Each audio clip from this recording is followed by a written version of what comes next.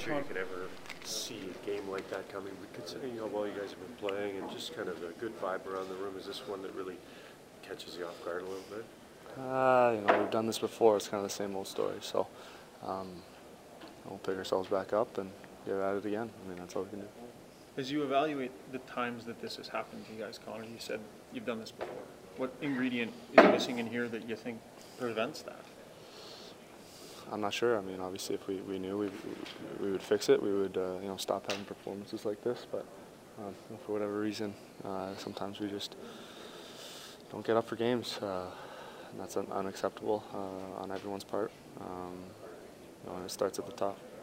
Can you just discuss the penalty kill? And I mean, 3 again tonight. It's been consistent here at home that you're getting beat over and over. Mm-hmm. Is this a system that you're familiar with, that you played through your career? Is this something different to you guys? How would you describe the system? Well, I think we haven't changed much. I mean, last year we were a top 5 penalty kill. It was one of our strong suits, and we were able to build momentum off it. And you look at it on the road. I mean, we still build momentum off it on the road. I don't know what it is when we come at home. We just don't seem to get the bounces. But we can say that all we want, but it's obviously more than that. It's a trend that's been happening all season long, and I don't have an answer for it. I wish I could tell you why, but I don't. Thank you. Thanks.